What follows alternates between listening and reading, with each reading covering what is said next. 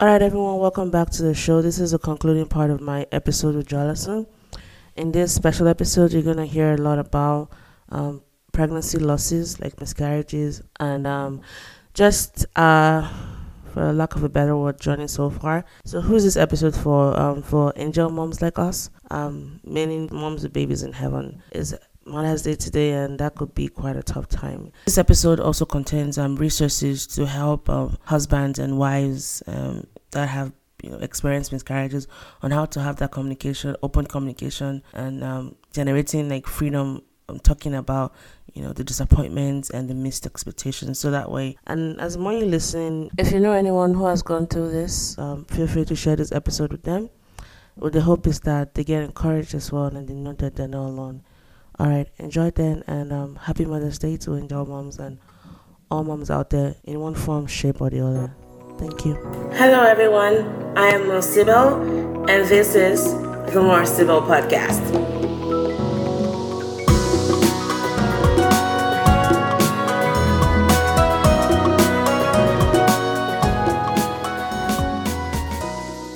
We begin this episode just talking about the cascade of events that led to my struggle with, getting pregnant and also even carrying the pregnancy to term. Some people have cysts, I have cysts. Cysts and fluid and scar tissues because I had a laparotomy 10 years ago, and I just knew that my life was going to change. I knew it. The moment it happened, I just knew. Oh, wow. I knew that my journey was going to change. Because even before then, I've always had this special affinity for those that that find it hard to conceive. When I meet up with them, and then I didn't even know I was going to get married. I just knew. I knew my path. That was going to be my path in a way if I ever had to get married. And so they took out the cyst in my ovaries. They were tumors, but they were not malignant. Thank God, they were benign. And they were like, get married in time. I'm like, no, I'm not in a hurry. So I waited.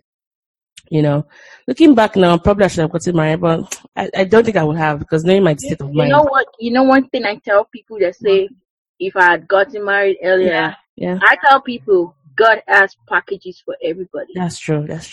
So even if you marry early, maybe after one child, then you start to struggle. Exactly. That's true. Or maybe from day one you start to struggle. That's true. Everybody's package is different. By God, and at different time we have to cross those hurdles. And so I did that surgery. It went well because it was at a very reputable hospital. I had no doubt that the surgeons did well because I worked with them, and I could see my notes. I talked to the nurses that scrubbed that day. They gave me all the data. I knew everything that happened, even though I wasn't conscious, because I could read everything and I could access my files. And my period came back because my period has always been regular. I've never had any problem with ovulation. And married, myself and my husband were like, okay, we're going to wait 2 years. He said 1 year. I was like, no, 2 years, because I was in grad school. And then end of the first year, I started having symptoms, and I knew I wasn't pregnant. And so I was in Maryland. We went on Christmas vacation, and so I was so scared. I mean, new to the US, all the stupid insurance system and healthcare system. Yeah. And I went to see a gynecologist, and they went to do a parenthesis, like they took out fluid. And well, it was my cyst. The ovarian cysts were back, and this time around it was just leaking all over. So I had to go in, and they did like a laparoscopy. The first time I did a laparotomy. So basically they cut me open. Yeah. And so they cut me open. They had to, because the pain that came with the ovaries, the symptoms of the ovaries, I have never in my life had that kind of pain. It was so bad that I checked myself into loose emergency hospital. And my mom, when she heard that, she started crying. She knew it was bad, because I never fall sick, Yeah. My blood type is AC, so I don't really get malaria. Oh no! Yeah, I'm AC. You're AC? Are you AC? My husband's sister is AC. I have never met anybody. I didn't know you were right there. I am AC, girl. And for those that are wondering what these numbers or these alphabets mean, it's a recessive sickling gene. This one that I'm sounding excited, you think we just won the lottery, but it's not a very common blood, type. I have to read a lot. Yeah. Oh my gosh. Because every time I go do my blood test, they always flag me down that I have thalassemia. I'm like, I know I have a blood, my blood group is different, and I have to explain to them because they don't know these kind of things. If it's not SS or AS, and if they start looking at you, I'm like, I know what I have. So, anyways, the surgery went well, like I said. And so I'm just like, it's fine right now. You guys should keep trying to get pregnant. And if it doesn't work, she gave us like 3 months or so. You need to see a reproductive endocrinologist, like an RA, like that's one that specializes in, difficult pregnancies and all that. So, that was 2012. And we did that, and of course we didn't get pregnant. And the thing about trying to get pregnant is that when you're trying, it's just difficult. Yep. It's like, where are you? It's that time of the month. Like, then you're like, it's so transactional. I don't know, it's just difficult. And we tried anyway, kept trying, but then it didn't happen. And so we made an appointment to go see an RE doctor and did all the workup. And then I was 26. And like, oh, you're still young. You're under 30. Everything looks good. We don't know exactly what's causing, but the theory is that because of the fluid. Mm-hmm. Okay, so after the ovarian cystectomy, which I had, so what they had to do was, because I had torsion, the tumor had caught around my ovaries, so they had to uncoil the tumors out of my ovaries, and then they pulled out the ovaries. They said it was patent. It looked good, because they were thinking of taking it out, but it's like, no, there's a bit there. Yeah. But because it's coming open, it's never going to be the same anymore. I had a lot of additions and scar tissues, that kind of built up around there. And then so the doctor was like, you look good, your husband looks good as well. So it was unexplained fertility, but they just kind of think it was because of that. And they were like, you have to do IVF. That was just you have to do IVF. Well, they've been throwing that on my face. $10,000. Are you all crazy? Like, I can't afford that. I'm on a grad student stipend. That's like almost like my yearly paycheck. So, my parents helped out. Like, they sent the money then. I mean, that was when times were really good for them. We began the process of IVF and came out. So there are two big phases. They will stimulate you and then they will do the implantation. The ovaries. Ovaries, they stimulate your ovaries, get your husband's sperm, mix it together in the petri dish, and it forms the embryos. And we had 17, girl. We had 17 eggs. Yeah, because if not for the package, I'm a fertile being. 17. 17 potential. But no, they'll culture it, and then some that won't last. Because that's the way they grow up. We need to go back to the days of our mothers. When did they give back 12 children? Because those, you know what? Because they got married in time and they had kids in time. Yep. And so I go back and I think, like, really, if you're really serious about starting a family, if that's your mission in life, for me, having a family or getting married was never a primary goal for me. Yeah. So I focused more on my education, which I don't have any regrets over, because that was my choice. So for those that want to start early, if that's what you want to be, like, not as if you can be a mom and a professional person, but one has to be a priority. You can't have it both ways at once. One comes before. What do you want to come before? And there's not saying you can't be a mom and then go back and get your professional degree. But the pace at which I was going, I wanted my career to go first before, because I wanted to be stable, financially and all that. And that was my choice, And so 17 became 11. And I should let you know, guys, like, if you have never done IVF, you have no idea. Every morning you have to wake up at a particular time, inject some progesterone in your stomach. And this thing hurts like a bitch. Excuse my French. And the side effects. The medications you had to take, the timed medications you had to take. Like, you're firing on all kinds of engine, emotionally, mentally, physically. And all of that number games you're playing, because it's the odds. It's an odd of something that might happen to you, Yep. And so I was overstimulated, got all the embryos out. 11 survived, or they looked good. They discarded the remaining 6. So we had potentially 11 babies, right? Mm-hmm. And because of my age, and that was after this whole Octomom, wherever she is, by the way, God bless you, because you ruined science forever. They had guidelines for age. So because I was under 30, they decided to transfer just one. And so, and because right after the stimulation was when they did the implantation. So it was back to back. Your body had no time to even relax and get. So that first IVF cycle, the first cycle, the odds of success is about 30%, meaning 3 in 10 people actually get pregnant. Oh my God.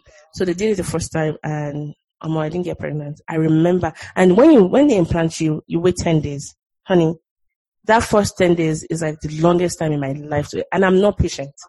I'm not known for my impatience. The Holy Spirit is still working on me because patience is indeed the fruit of the Spirit. So I am patient. I claim it in Jesus' name. But man, the days into that day, and you're not supposed to, like, the first day you're supposed to come home, maybe put your legs up, sleep, don't do anything. You're not even allowed to drive yourself home. We followed those things, you can't, you have to take some time off work or life, whatever you're doing, to rest because you want to. It's scary. Yes. Yeah. You can't even lift a spoon. You have to stay on the bed so that thing will stick to you like gum. You think it's just as you're going to pee, so you'll be like, am I allowed to pee? Like, yeah, you can pee. But you put it through the same hole, because it will pass it through your vagina and then use a scope to put it. And you see it on the, screen and all that. I remember that day I was going home. I was going to school. I had a TA appointment from one of my start classes and the nurse called me. They didn't even say, where are you? Or it's okay for us to tell you. Just broke the news. I just started crying in the bus. It was kind of tears that my body was just vibrating. And people were there, nobody said anything, which, that's a totally different conversation. But almost my world just crashed down. And that was even about the time that my husband was, trying to get interviews so he could get into residency. He didn't match. So it was two things happening at once. Oh, no. And so we went back to the hospital. They're like, well, we don't know. The child gave it to statistics and all that. And so remember now we have 10, right? Yeah. So, and with the fresh cycle, because the bulk of the money goes towards the stimulation. Now, because you already have these embryos, like eggs, you can always bring it out, store it, and then fry it or put it in the oven. Mm-hmm. But that can put you at $3,000, $4,000. Yes, extra every time you do a transfer. Yes. And so we decided to do 2014. We decided to do 2 embryos time around. And I don't know why they were very conservative. Going back, I should have spoken. I should have maybe said they should do 4. But I didn't know what my rights were. I didn't know what it was. I didn't even know what was going on. I didn't even think that was supposed to be my life at that time. I was younger. I was, dealing with grad school, which was stressful on its own. And, even dealing with the difficulty of getting pregnant in your marriage, knowing you're the one, stopping this dream of yours. Because my husband, he's going to be a very good dad. I know that for sure. I will be the bad cop because I'm not, I know, and I've seen it. They will love me more than they will love me, and that's okay. I'll try my best. But kids love him. He loves kids. He's a father already. And so when you just think about how you are the one, you feel like you're the one responsible for that dream not coming true. So that really, really, I used to feel bad, and I, of course, I took it out on him sometimes, and I'll say things like, just go marry somebody else, or things like, and he will look at me like, are you crazy, or things like that. And so 2014, we did another one, and then I was pregnant. I was excited. It was twins, I had the embryos. Yeah. Girl. So 6 weeks mark, because the embryo cycle we had was up until 4 weeks. Oh. So if you want to implant and get pregnant, you automatically pass, you're almost 1 month into the pregnancy. And so they can calculate your EDD. So the EDD was going to be sometime in December. It was a perfect time. I was getting my master's. We bought my mom's ticket. She was going to come see us. Things were looking good, and I was going to be done with the semester, take some rest. Mm-hmm. And then on a Saturday, I went for a Christian fellowship, and I came back home.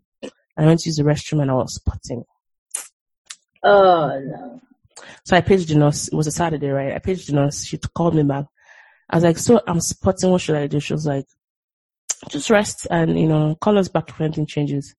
Are you in pain? I'm like, no. Then you don't have to go to the ER because they're just going to, make you stay.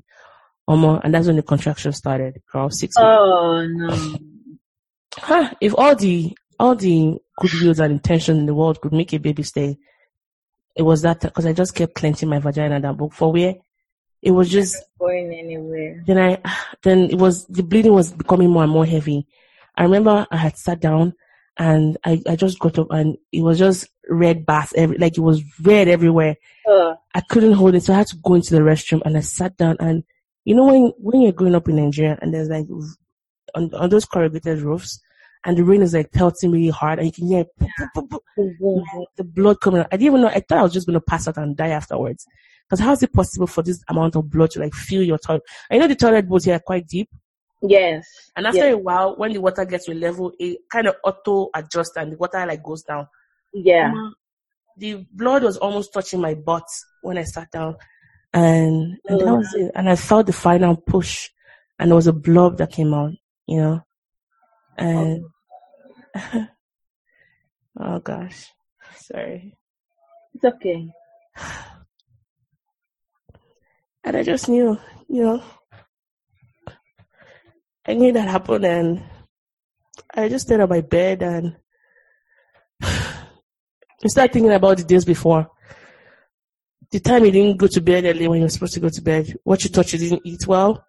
Mm-hmm. And I might start playing games, maybe the devil, whatever that was. And the next day was a Sunday. And on Monday, I don't even know how I did that weekend, And so I went to see my doctor, did a scan, and it was a complete evacuation, meaning there was nothing left. So everything came out. And because I wasn't in the hospital when it happened, they couldn't take the fetus or whatever it was to find out what exactly happened.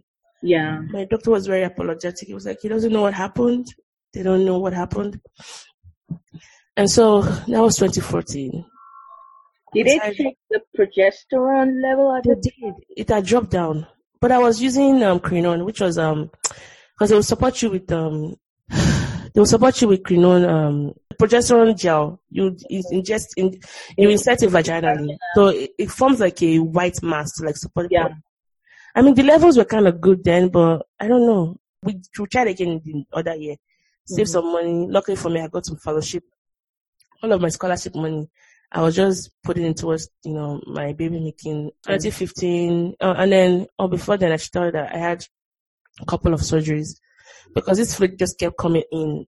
They didn't know what the fluids were coming from. It would lodge in my abdomen. There was time for a whole year. I had too much pain. I had a frozen pelvis. And I would walk it was painful to walk. I would have I have ice packs. I have to wedge it between my stomach and my thighs just to reduce the pain, So imagine having that all day long, 2-4-7. And so they said I needed to do. I've done maybe 4 or 5 laparoscopies since then. The last one I did, the last one I did was done by an oncologist, and he was very specialized in taking out cells without having to cause them to spread and metastasize. So he did the surgery. He cleaned everything out, and he said everything looks good. They drained the fluid. They put a film of anti-adhesive to prevent the adhesions. And there's a time that the fluid was heavy sitting on my bowels that I had chronic constipation. My sphincter, my rectal sphincter popped out. Girl. So I had to go do a hemorrhoidectomy. Girl, I have had maybe about 7 surgeries between 2012 and 2017. And I never took time off. Maybe I only took 1 day off school. When I was in school, I had to have a surgery done because I couldn't schedule for the holidays. But never took a day off. Still went to work and went to school. I mean, did all of it. I never took time off from school. Yeah. I've had that. And that's why it's encouraging in a bit. Seriously, it sounds bad because it was that bad, but it's encouraging to know that all of that and I'm still here, Yeah. I don't try to dwell too much on it because that's the path God chose for me. And I've used it to encourage people. I'm like, pain? I know what pain is like. I know what chronic pain is like. And you know that you can't be on medications for it because that will lead to another thing. So I had to manage supportive therapy and I had to just, grow through it. So I know what pain is like. I know what desperation is like. I know what losing hope and numbers and odds and all of that is like. So we tried again in 2015 and I didn't even get pregnant at all. And so I told myself, I'm done. I'm not gonna, do it. It was something I had to do every year. And every time I did all this IVF stuff, I was putting on a lot of weight, at least 30 pounds. The medications, the hormones they shoot you with, and even the depression and the anxiety that came with it. Yeah. Because you're not just mourning the loss of a pregnancy, you're mourning the loss of an odds that didn't go your way. Yep. And my husband, the way he is, and the way God made him, he's someone that he wouldn't want to talk to me about because he didn't want to make me sad. And when he didn't talk about it, I got angry with him. And when he talked about it, I got angry with him because I thought he wasn't saying the right way. So poor guy, he didn't know whether to talk or not.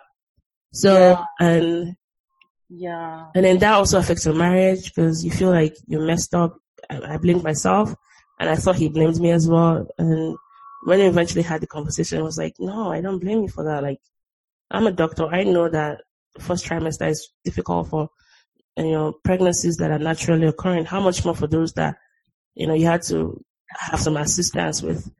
But I internalized all of that beforehand, thinking it was my fault. I was stressing myself. I wasn't being diligent. I wasn't being careful. And I remember people ask you, were you stressing yourself? So you start thinking about, maybe it was your fault, Yeah. And then 2015 took a break, worked on myself, tried to lose some weight. And then tried again last year. I got pregnant last year. It was with twins as well. And then I had that miscarriage.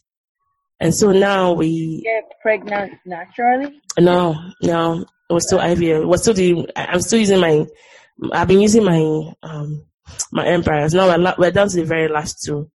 No ways. Yeah, as it is right now, it's so bad internally because now they've diagnosed me with endometriosis stage 4, which doesn't seem like what I have because I don't have. When you talk about from what I know about endometriosis, because they can only diagnose it surgically, they have to open you up to see it. Mm-hmm. I don't have those pains. My period is regular, but they say sometimes it can be that way. They only go off what they see on there, but the fluid is bad. They can't even see my ovaries as it is right now, but it's there. They know it's there. And if you want to do a fresh cycle, they have to be able to see your ovaries. Yeah. And so the thing is the fluid that is rotating the pregnancy to make it not stay.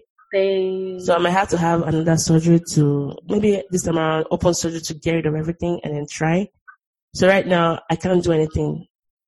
I have to still have surgery regardless, according to them. Or maybe go into surrogacy and have somebody, help us carry the last 2 embryos. So I don't know. It's more expensive here because whoever births the child because we had to look into that as well. And you're looking at maybe $60,000 to $80,000. Yeah, because you're not paying the woman. Whoever births the child for you is the lawyer and the fees and all that. Yes. And because you cannot pay them, you're not allowed to pay them. That's why they suggest using a friend. Yeah, and or that's somebody you know. Yeah. They say if you can do it in your country, do it. Yeah. But over here, it said the lawyer, the girl's lawyer, your own lawyer. I know the state rules. Yes. Like, and then maybe it's just all kind of crazy stuff. It is. It's too much to ask for somebody. Like, I'm not saying borrow me your best jacket. I'm asking you, can I borrow your oven to put my husband's, sperm and my eggs in there? Yeah. Like, can I borrow your oven for a quick minute? But that minute's like 9 months. This is what I would love to do. If I find someone that will help me do that surrogacy, I would like for them to live with us, so we can take care of them. And so it's like, but most of them always eventually live with the family. Yeah, because I don't even as a friend, like, how do you ever repay? You can never. Like if that happened, because I'm not opposed to surrogacy.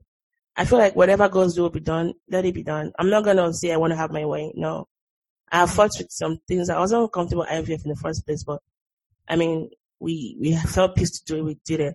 But with surrogacy, I mean, it's best to go with somebody that you know. But then, how do you repay them back? How do you pay that sense of indebtitude or whatever the word is that you feel towards this person? Yeah. Because you're never going to be able to pay it back. So that's one of the things that I struggle with. And I just want to experience just the carrying. How long was your pregnancy? If you can talk about it. It's okay if you cannot. Yeah. I may cry. Just heads up. I was crying too. You saw me cry, right? So it's okay. So my first baby, he was I think 14. They told me 14 weeks according to ultrasound. For when I just got all the paperwork because the fertility doctor needed it. It was actually 16 weeks. I'm so sorry. We passed the first trimester. Yeah. But the thing is, my husband is very tall, so he's a whole foot taller than me. So, he's 6'3", so the baby was taking his height. Wow. So at that age, it was even twice longer than a regular baby. Wow, so it came out like you could see it formed? I'll send you pictures. How did it happen? So, as the baby was growing, the fibroids were growing.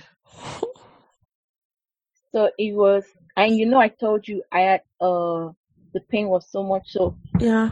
this pain, in fact, 1 hour pain is different from this pain right now. So everything was going on. So on the morning of, I'd even gone to Parkland the night before, maybe like an hour or two. I had to go back to the ER in my area. Like, I was back, and the doctor checked. He said I'm not dilating, like everything still looks normal. They checked the baby.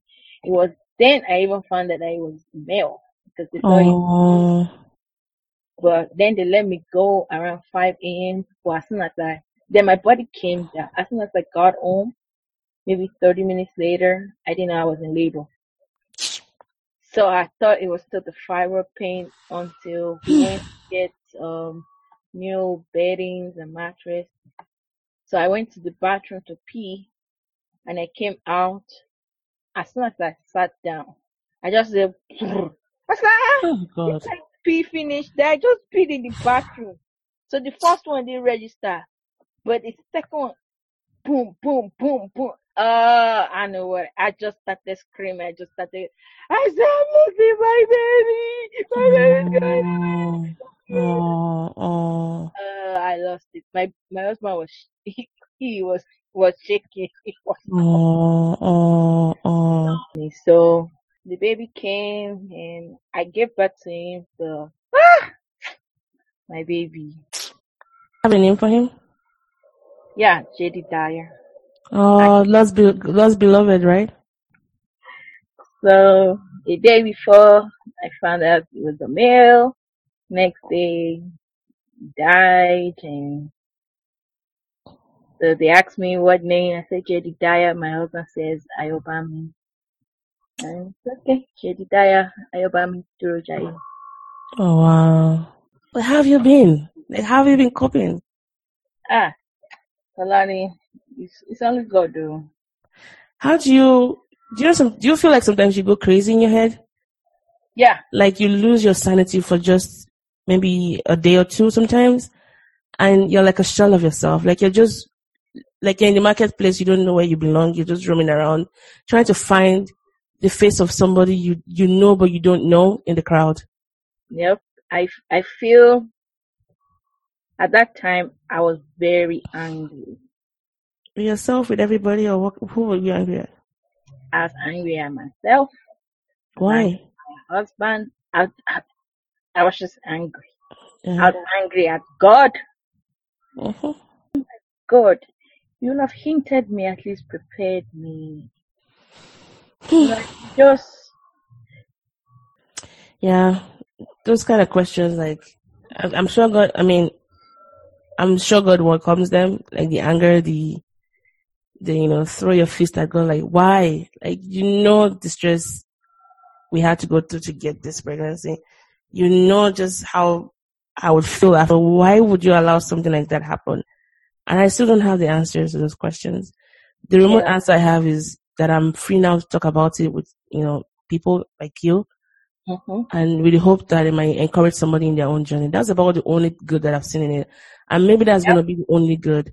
And if that's what God wanted it for, I hope I have done my part. I Because know. I'm not okay on some days. I'm not fine on some days. It's Mother's Day coming up on Sunday, and I dread going to church on Mother's Day because it's when they sometimes tell you to get up, and you're like, am I supposed to get up? Oh, you're supposed to. Am I supposed to sit down? If I sit down, I know I'm supposed to get up. If I get up, I'm not supposed to sit down. Like, what have I to show for this? Like, and I'm not saying that churches have to acknowledge, but there needs to be a space for people like us and even people that have lost their moms. You know, there needs to be a space. There needs to be a recognition. And sometimes they do one, but not the other. But what's saying they can't do all of them? Because mothers, you're a mom. So when you're telling me I'm not a mom, you're a mom. You're an angel mom. That's the word for us. Then fast forward last year, series of diagnoses or these tubes, left side completely blocked, right side more than half blocked. I was like, àti bá ṣe ìrànù ká ní mo ti ṣayé mo ti I yọrí. know. If you had just gone out there, you know. Okay, God is. I'm trying to pay for my sins. Like, you kept yourself to a marriage. You didn't mess around. I didn't abort, I didn't catch disease. At least to the best of my knowledge, I can't know what I did and what I didn't do. You cannot do that. You cannot go back into even people that have those kind of things. If they've repented of their sin, God has a way of just redeeming. But you're like, what have I done, God? Like, yeah. Did I eye somebody? Was I not happy for somebody doing? I don't know. You start to sound crazy. And my husband, completely fine, no problem. Ejaculation correct, sperm count correct. Everything. They call my husband sperm super. Like he's that good. They're like, wow, amazing. Like they would do it per cell per whatever millimeter. Yeah. Like he's fine. Like he's ready to impregnate anybody right now. Sorry, that was wrong. But you get what I mean. I get what you mean. I know I'm the one with the problem. I know. And I feel so guilty about it. I feel so insecure about it. And I haven't talked up to him about the extent of how I feel. Just how I'm a disappointment. And I know he wouldn't want me saying that out because he doesn't see me that way. But I cannot excuse myself.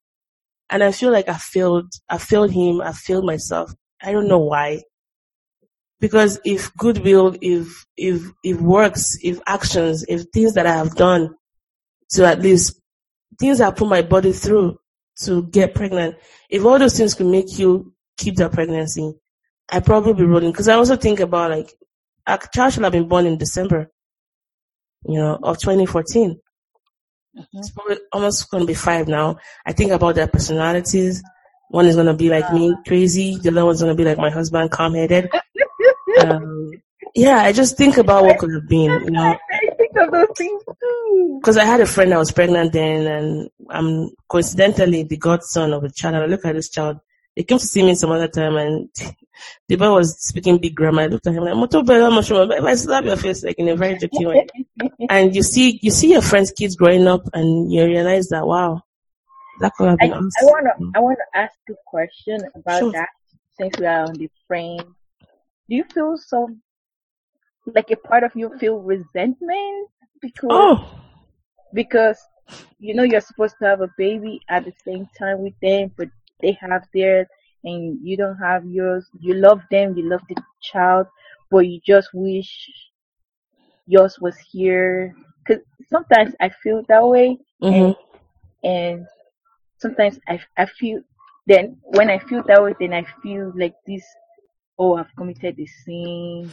So that's where I would like to stop you. I would like for you to finish talking, but I know where you're going. Yeah. Because I feel that way. But here's the thing, there's nothing sinful about it. So I have a friend, she pops babies out like rabbits.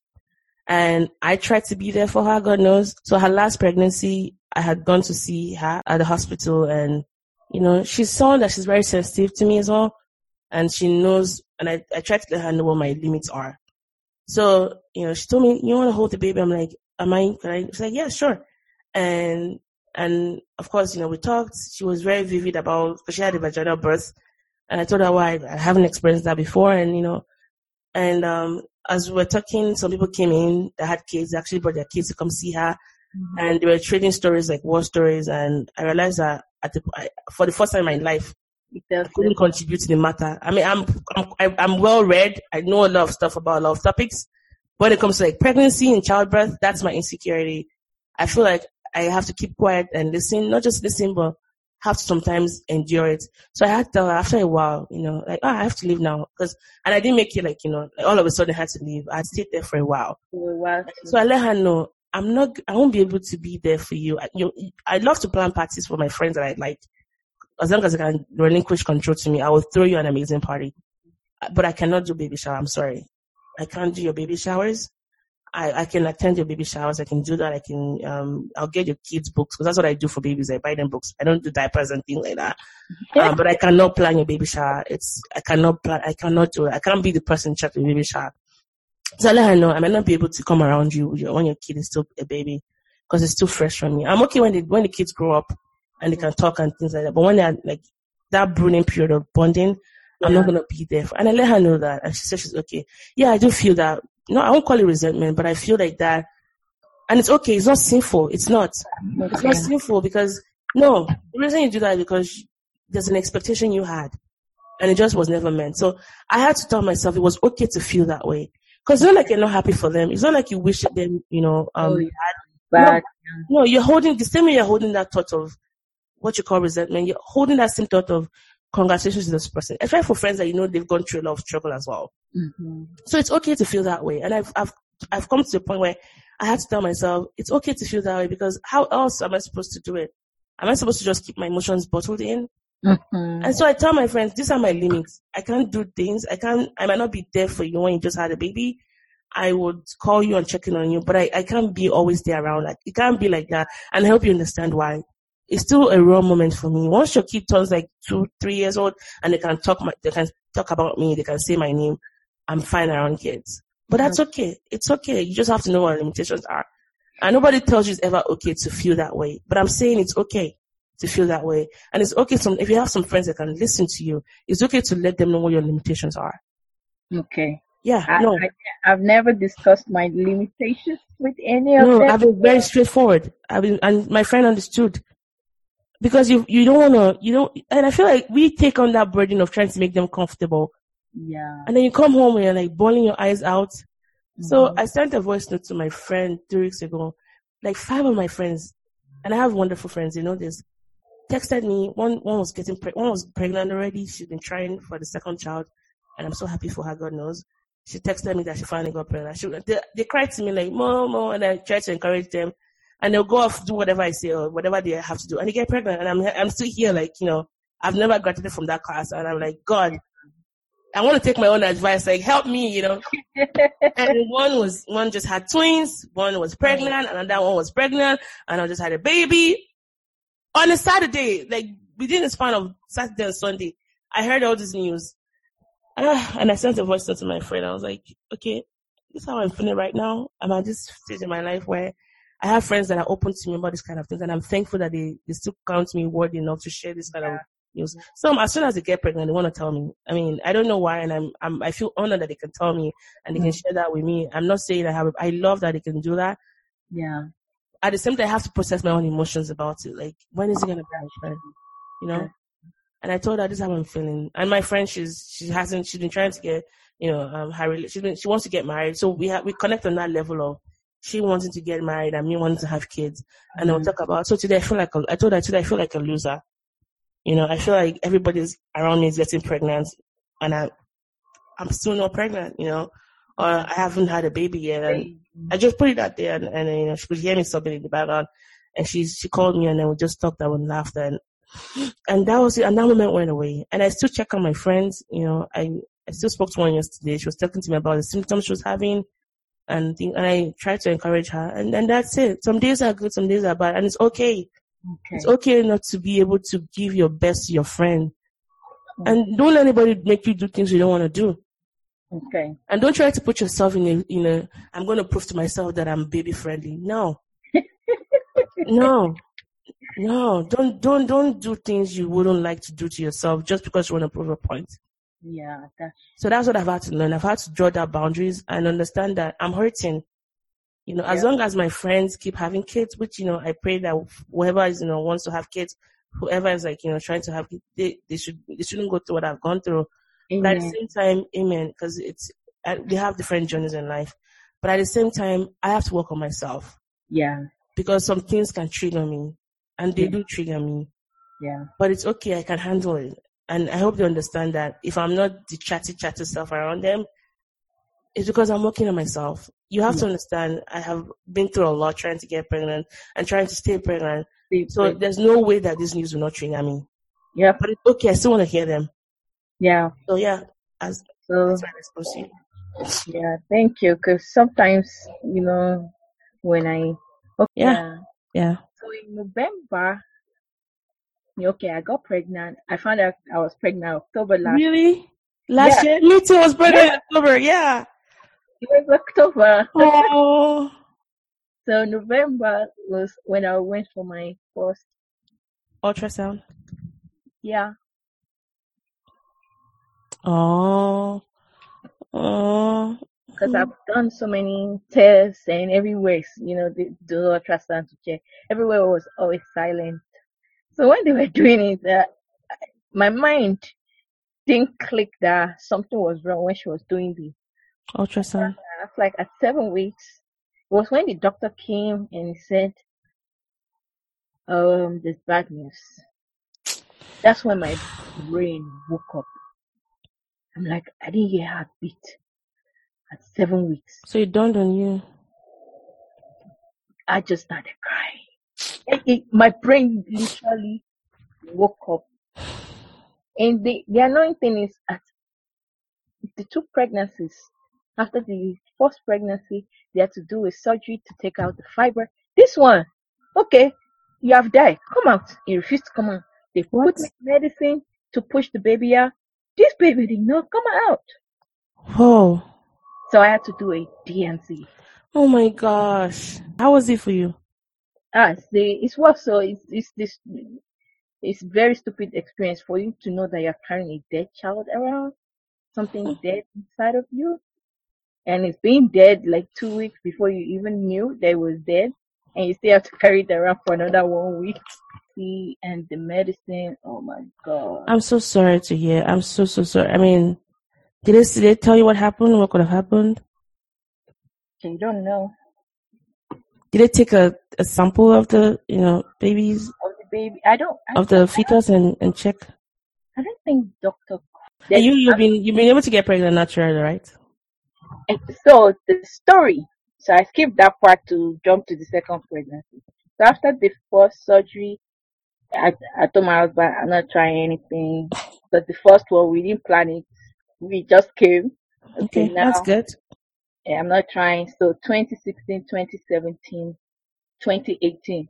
So last year, okay, he had me do a test called HSG. I know they kind of like put a contrast dye to see. Yeah, to see. So that's when they discovered, based on what they saw, the left ovary completely blocked. So when I did the HSG test, by the way, that test is so painful. Painful. You can't use any. Yeah. Especially when they're injecting the dye, they do not give you ibuprofen beforehand. I read I can actually take drugs beforehand because it's like period pain. This one was, I don't even understand, even after the whole procedure. So based on the results, left side completely blocked, the right side more than 50% blocked, and they are scars. Wow. So I've never had STD because I always do, the test, check for Yeah. HIV, check for since I'm in healthcare, just check for everything. Yeah. But I went back and I always keep my results. I don't care. I keep it. I monitor the previous.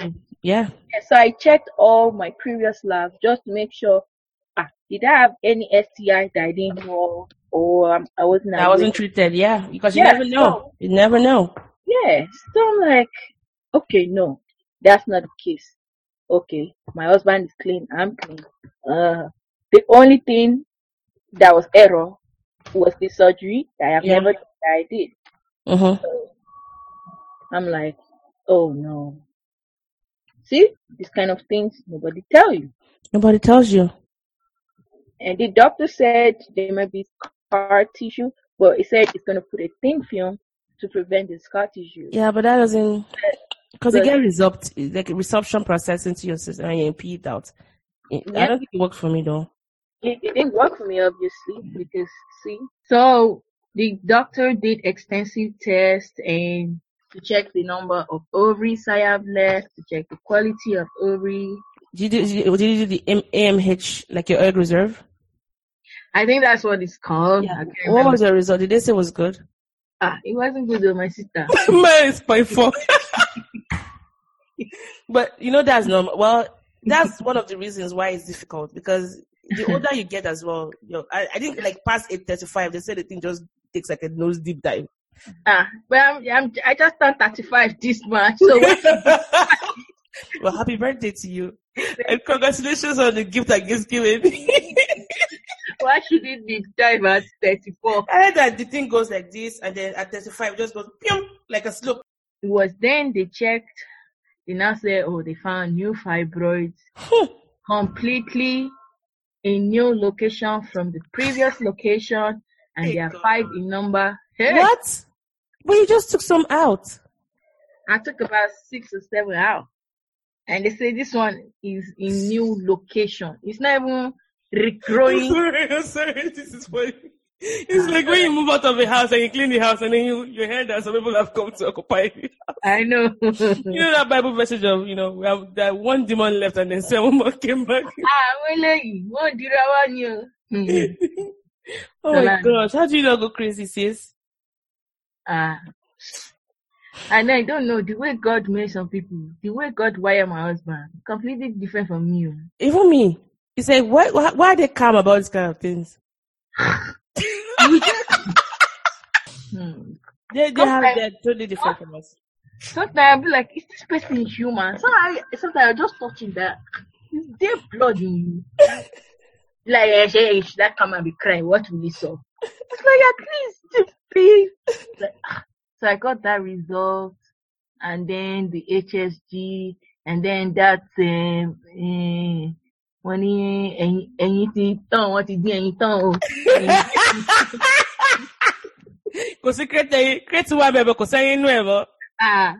Yeah, that's the anti-malarial hormone reserve. Yeah, anything less than 1 is trouble. And they do it by age range, so based on the age range. Yeah. Right. Yeah, I can't remember mine, but the doctor, I can remember his statement. What did he say? He said it's not even just like this. Did they say Gotalo? Yeah, I can't remember the exact word. You know that there's low and there's low of the low. The scum of the earth. Like we're scraping the barrel. Mine is in the low of the low. And he said that's when he brought the IVF story. Yeah.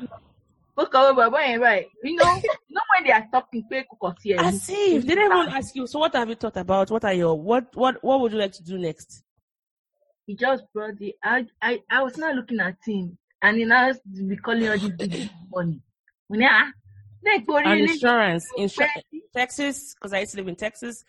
Like most of these conservative states, they don't cover those kind of things because they say it's a luxury, and that's why sometimes the argument on the other side of the conversation that they don't care about women's health. I agree to a degree. Yes, why would you say child rearing is a luxury or trying optional? It's almost like you're going to have Botox. Like who would say, honey, I know we can get pregnant naturally, but fancy an IVF procedure. Let's just, who loves IVF? Let's put ourselves through this much adventure. Just how much fun we're going to have just during this process. Like who in their normal minds will want to proceed and opt for an IVF procedure when they can have it naturally?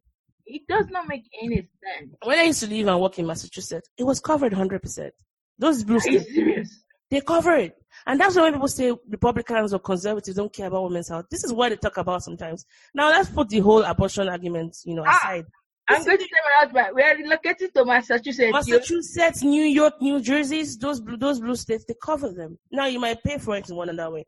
I feel like they need to include it as an option. Even if I don't mind paying a high deductible, I don't mind paying something but 100% coverage on my own, it's expensive. Yeah, some people have to take out a second mortgage on their houses. Some people have to cash out on their, 401k. Some people have to take out loans. And they are not don't even do like payment plans. You can do payment plans to buy a car, but not necessarily to get pregnant. No, you have to pay at once. Yep. They told me this, like, nope, you have to pay at least the chunk of it. You have to pay at once. Then the one that you have to, like, after they fertilize the egg, that if genetics, that is like $10,000. I said, if genetics, if the baby comes out one hand, it's fine. I will love it like that. It's not even the genetics now. What's that one again? Which one is that? What's this? Prayer works. When God wants to work, He will work. It's just that there are some of us, we have to pass through fire for God's glory to be revealed. Sometimes I just feel God is partial. Yeah. I just feel that why must I go through this for His glory to be revealed? It has to be. It has to be, because why? I feel like this happens for a reason. That's the only way I can make sense of it. Now, people might say, you're being religious. Fine, we're using it as a crutch. But it's the only way I can explain the madness that circulates around my head. There has to be a reason for it. I don't know what the purpose is. Mm-hmm. But even in all of those trials and tribulations, there's so much grace, Yeah. and there's so much peace sometimes, most of the time in the storm, because Mm-hmm. you know that above it all, there's this sovereignty of God. God is always God. Yeah. That's the only thing. Because I look back in other areas of my life where I thought I hit a stumbling block, but there was no other solution, and God made a way. Yeah. I remind me of that Travis Green song, God made a way. Mm-hmm. And so if he can do even some things we don't even know as human beings, that the battles he fights for us, when we don't even know, we're not conscious of it. Yeah. Why would he want to withhold something this good for us? Because here's one thing I always say, scientifically, which is how my brain runs, it doesn't look good. Mm-hmm. And it's enough for me to say I give up. And I do give up sometimes, but I still have desire. And I've told God, if you're not going to give me kids, take away the desire. I'm fine. Mm-hmm.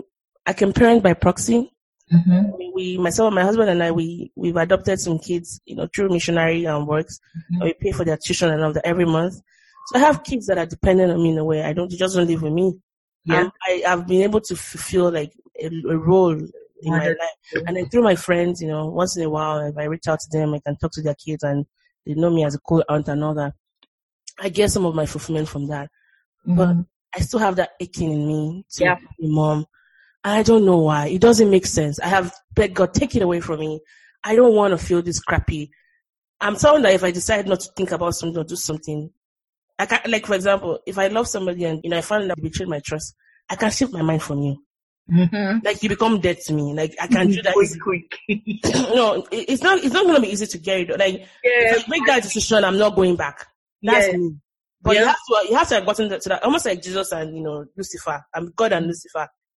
Lucifer was one of the beloved angels, and then God just, demoted him. I can be that way with people.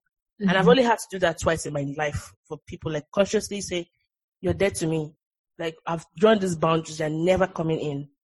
Mm-hmm. And I can be that resolute about things. But with child, like, even with all the things we've gone through, the money that we spent, I won't call it money wasted. Because I always tell my husband, if they said your child is somewhere in the world and they want you to pay this amount of money, won't you sell everything you have and go and rescue that child? It's true. So all the money we spent on that they kidnap. Exactly. Won't they sell everything?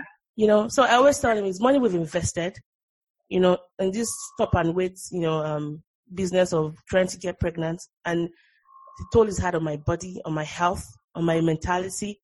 Mm-hmm. God, take it away. Take all the desire away. Because it's the desire that's making me do all of these things. And it's not working. What is it? What do you want from me? Like, what else do you want from me? I always tell God that. And it still hasn't taken it away. And I have such a bipolar over it. Today I'm like, oh, I want to have kids. Tomorrow I'm like, no. Like, no. Or maybe uterus, bipolar uterus. Like, no. So I don't know. I don't know where I am, but I do know that God has to have a reason for this happening. I don't have the answers to that. And it's the only way I can encourage myself in the Lord. Because it's not easy. I'll tell you that. It's not easy. I don't know. Sometimes you just wake up in the middle of the night and you just start crying. Oh, girl, nights during the day. Like, I can cry easily now. Hey, I can cry for Africa. Girl, yes. Sometimes I'll be at work. And just maybe a song or a commercial or a puppy. I will just see one. And it's not my time of the month. Yeah. And I'll just start crying. I say, God, where's my own?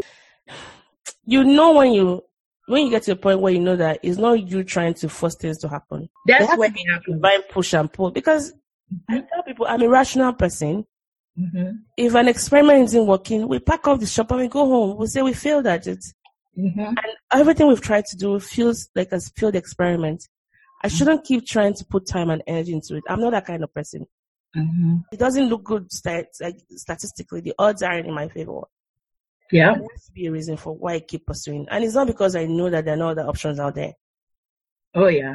It's not because I know that you can't be a mom in any other way. I'm still willing to pursue that option. But I'm not going to take a move until I know God is leading us in that direction. Yes. Because one thing I would never do is act in desperation. Yeah. Yeah. And one thing is and I've noticed that about myself, when I'm pursuing something and doing it, I must get it. Yeah. I'm facing stumbling block. The moment I'm tired, I'm done. Yeah. That's when I've noticed that with me personally. Yep. But anyways, I know it's Mother's Day on Monday. sorry, on this coming Sunday. Sunday. And I want you to also know that you're a mom. So it's okay to get up if you want to get up if you're going to church on Sunday. And it's okay because you're a mom. The moment you had that desire to become a mother, you became a mom. And the babies you have in heaven right now, they call us angel moms. You're a mom. It's an irrefutable fact, and it's not something that you can change. That we don't have the physical manifestation as far as holding babies. It still doesn't preclude you from calling yourself a mom. So rejoice in that. Rejoice in that, you daughter of Israel, you're a mother. And I hope this encourages anyone else listening to that, because Mother's Day can be quite tough. Oh yeah. And the posts, the pictures, and the Facebook posts, the WhatsApp messages. And I have people that even send me messages like I have friends that will reach out to me and say Happy Mother's Day. And I do like listening to that and all that. So just wanted to encourage you that, sis. Thank you. You're welcome. Did you have any final words before?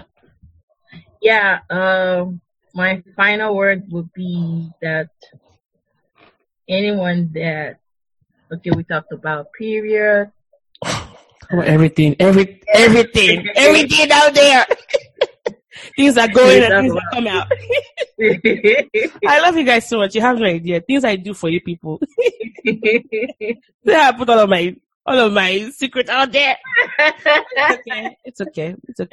But go ahead. So for period, you may not have support system from family, from mother, aunties. They may be shy to talk about it, but get helpful resources.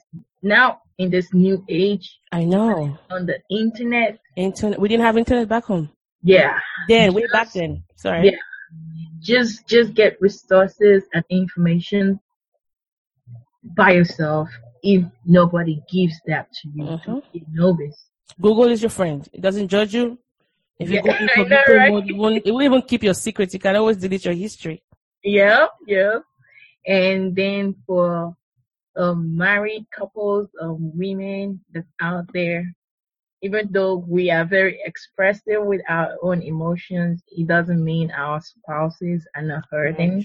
That's true. Yeah, that's true. They hurt, but they just want to stay strong for us and not look weak, even though sometimes we appreciate it if they can at least cry with us. I know. Speaking of it, before you go, I have a friend, and I'm going to tell her to listen to this. She just had a miscarriage. And one of the things I'd asked her was, hey, how was it like with you and your husband? And they haven't talked about it. So I told her, why not just open the conversation and say, hey, babe, what were expectations and how do you feel that they were not met? Because like you said, they don't talk to us about some things because they don't want to hurt us, but we want them to talk about it. Yep. But we're so neurotic and crazy that we want them to talk about it in a certain way, but they don't know how. Yeah. So what kind of tips do you have for that, my friend? So I can tell her to listen to that. I'm going to, point her towards so she can hear. For me, I started with my husband, I don't think you love me. Yeah, you have to put that drama. That was act 1 scene 1. Yep. Nigerian women can be dramatic. We need that drama. Like, what do you mean? And at that time, the first time, I blamed him. I was like, oh, you were not loving, you were not this, you were not that. And coming from a man that has never had a girl in his inner circle, like face to face, in the same on his bed, like before me, he only had one girlfriend back in college, and they didn't last long. So everything about him was just guy. So he has 2 sisters, but it's just a low red child trying to find his own life. So I'm like in his personal space, and that's new. So you have to understand from the perspective of your spouse, what has he always been like? So understand his perspective, understand his background. Because you were loved in a certain type of way, you may not have that kind of love. Very true. Very true. I had a bond with my dad, so every dude that I've ever dated, even my husband, I always check them with my dad. Is it this? Is it that? What a standard sometimes that is hard to meet. Very hard to meet. I had to learn that the hard way, that every person is uniquely made for themselves by God. and our experiences are completely different. Our upbringing are completely different. Yeah, men are from Mars, women are from Venus. I don't know what that book says. Yeah, but you have to talk about it, talk about your pain. You may not respond to the pain, or it may not pet you while you're crying and nagging, but that takes the internal pressure you're going out. Yeah. So I would like you to still talk about Cry together, yeah. If it's a crier, way to go. If it's not like mine, good luck to you for forcing those tears out. Mine doesn't cry. Yeah, my husband doesn't cry too, so sorry. If you wait for 10 years, you wait forever. All the best. That thing is dry. That well is drier. Yeah, so the thing is, just understand yourself, and men go through pain too. They do. They just don't have an outlet sometimes. And I'm not trying to make excuses for them. But I know my husband is very caring and tender. Those that know him know this. But there's some emotions that you're like, why can't you cry? Like sometimes like, why are you not crying? It's not sad enough for you. But he can't cry, but he's hurting. Yes. But we can cry because tears, like I always say, once I cry about something, it's like a release. So imagine not being able to cry. Do you know how hard it must be? Yeah. And I don't want that life. Yeah. And it's okay to tell him I'm mad at you for X, Y reason, even if it's not at fault. But at least it's better than keeping it quiet. Yeah. Yeah. It will get you guys started on the conversation, and that will lead to see from his own perspective. Yes. And because they're not expressive of showing their emotion, it doesn't mean they don't love us. They just have a certain way of doing it. And for every woman out there trying to give, you tried something, you've done XY surgery, you've done this and that, God is preparing you for somebody in the future. That's how I see it. That's true. Even though there's only one Jesus, we could be the Jesus of somebody tomorrow. That's true. It could be our story that sets somebody free. Yeah. And to see what God has done in us and through us. And we never know. We can be saving lives tomorrow, because there are people who go through these things and the next thing on their mind is suicide. Yeah. But just hearing our story, and they'll be like, oh, mine is not even as bad as ours. Yeah. I understand. Exactly. And we don't even, we're still in that waiting stage where we still believe that we're going to hold our babies one day in the nearest future. The risk of having this conversation is to be pitied, or you'll be sending messages and be like, oh, yep, I feel so bad for you. No, this is not the reason. And if you're inclined to just reach out of pity, please do not. Yep. It's going to defeat the purpose of doing this. We're still in that waiting period, so you can understand how difficult it was to talk about this and be open and be vulnerable. Because we do know that when we open our mouths and talk about our stories, it could be life-giving to people. Yeah.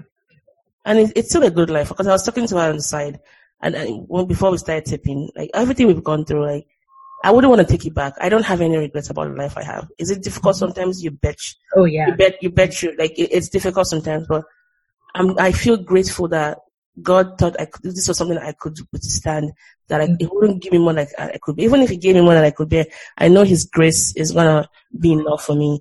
But that God counted me worthy to go through all of these things that I've gone through, and I'm still here, I'm still talking, and I'm still standing, and I'm still able to raise my head high. It's not because of my confidence or my ability to do things. It has to be God, is what we're trying to say. Yep. And it's gonna do it. So just relax. Don't shut down. Enjoy life. Have more sex. That's true. Have more sex when you want, in whatever ways you want. And don't put pressure on yourself on anybody. I have a friend that she's part of I have a circle I go to a support group for people that are trying to get pregnant. And she just had a child, and she told me she's in her late 30s. I think she's almost 40. And it took her about 10 years, I'm not sure, and I don't remember anymore, to get pregnant. And she said, and I told her, why do you keep coming to the group? Because you have a child. And she's like, she needs to grieve the lost years, because it seemed like she spent all her years trying to get, all her formative 30s, or her 20s up until the 30s trying to get pregnant. And then now that she's finally found the baby, she feels like she's lost herself a lot in the journey. Oh, wow. And if I took anything from that conversation, it was that I want to live every day to my fullest. Mm-hmm. I don't want to go back and be like, man, I should have done this. Man, I should have done this. Mm-hmm. Because this holds me back sometimes when I think about, because I don't have the boldness or the courage to talk about things related to pregnancy or child rearing.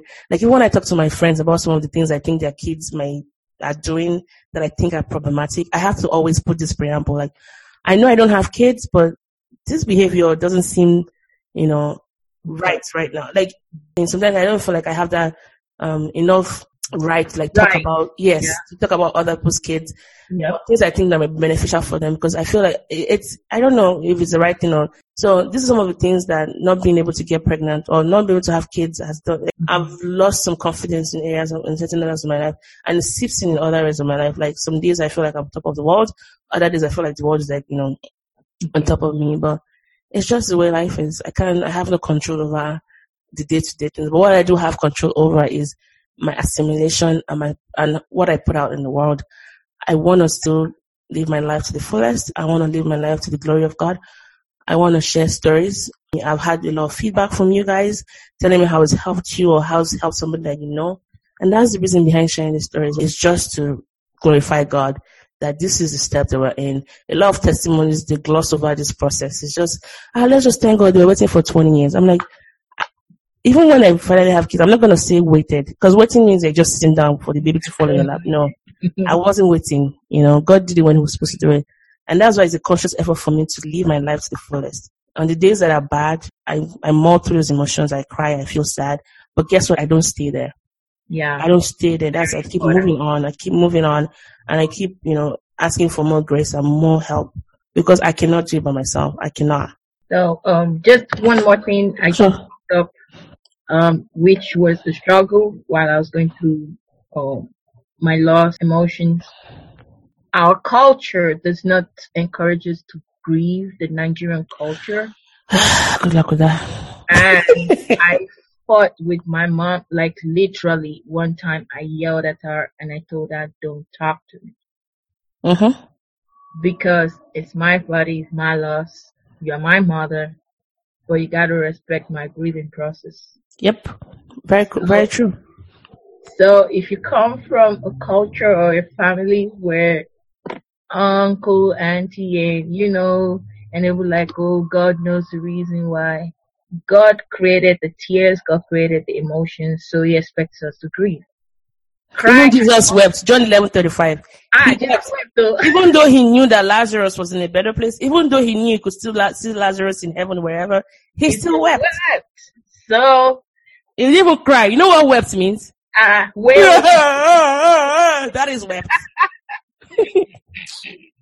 Yeah, so I had to shut my mom down, like, just leave me. Just find that person that will be just comfortable with you. All you just do is cry or lament or whatever.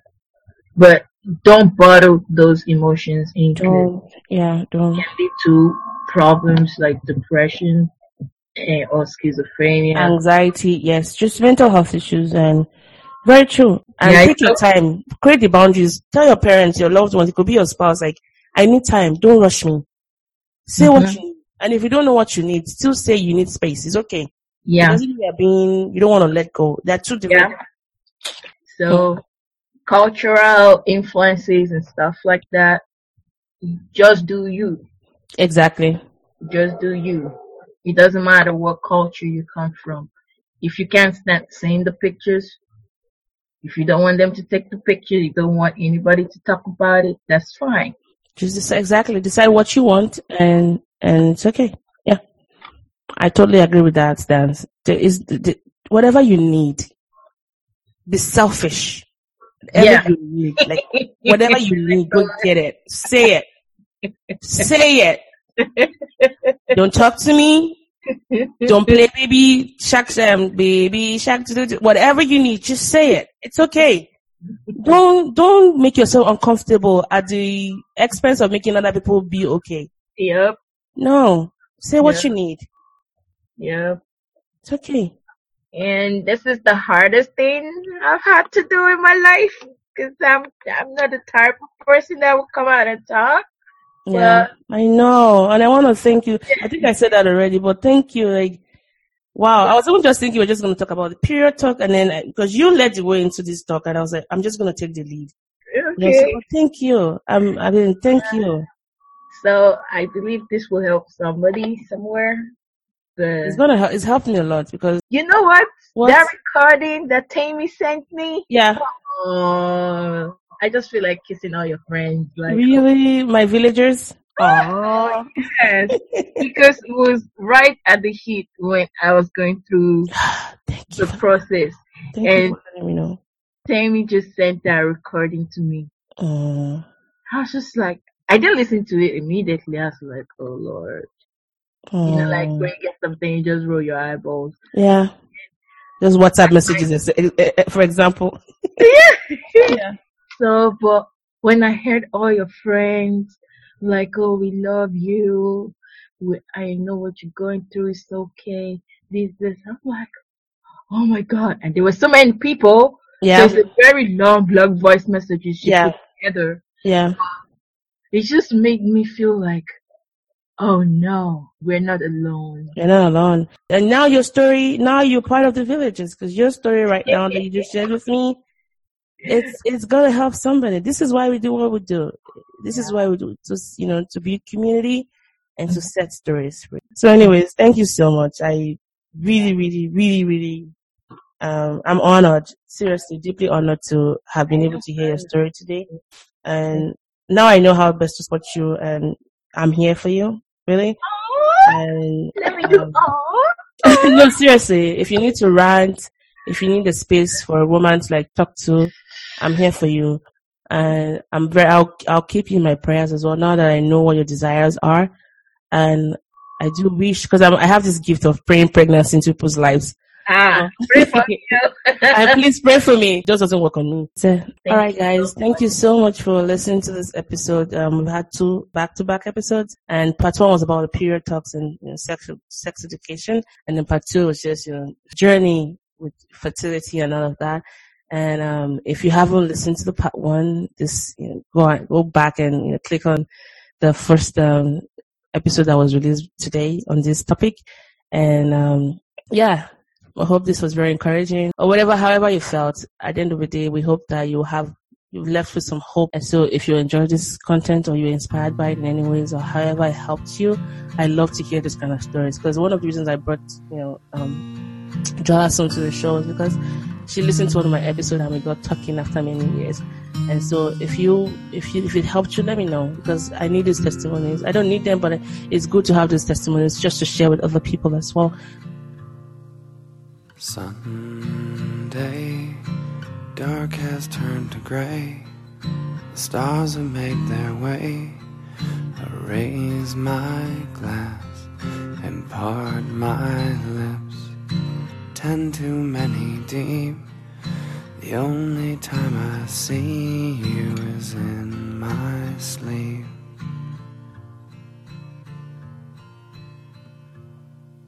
Sunday, I'm getting by my way. I think I'll be okay for a while.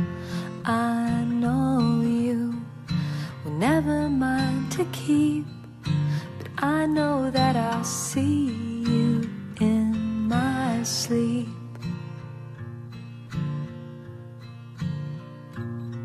But time has been unkind and kept me far from you. But I know you will be holding me in my sleep.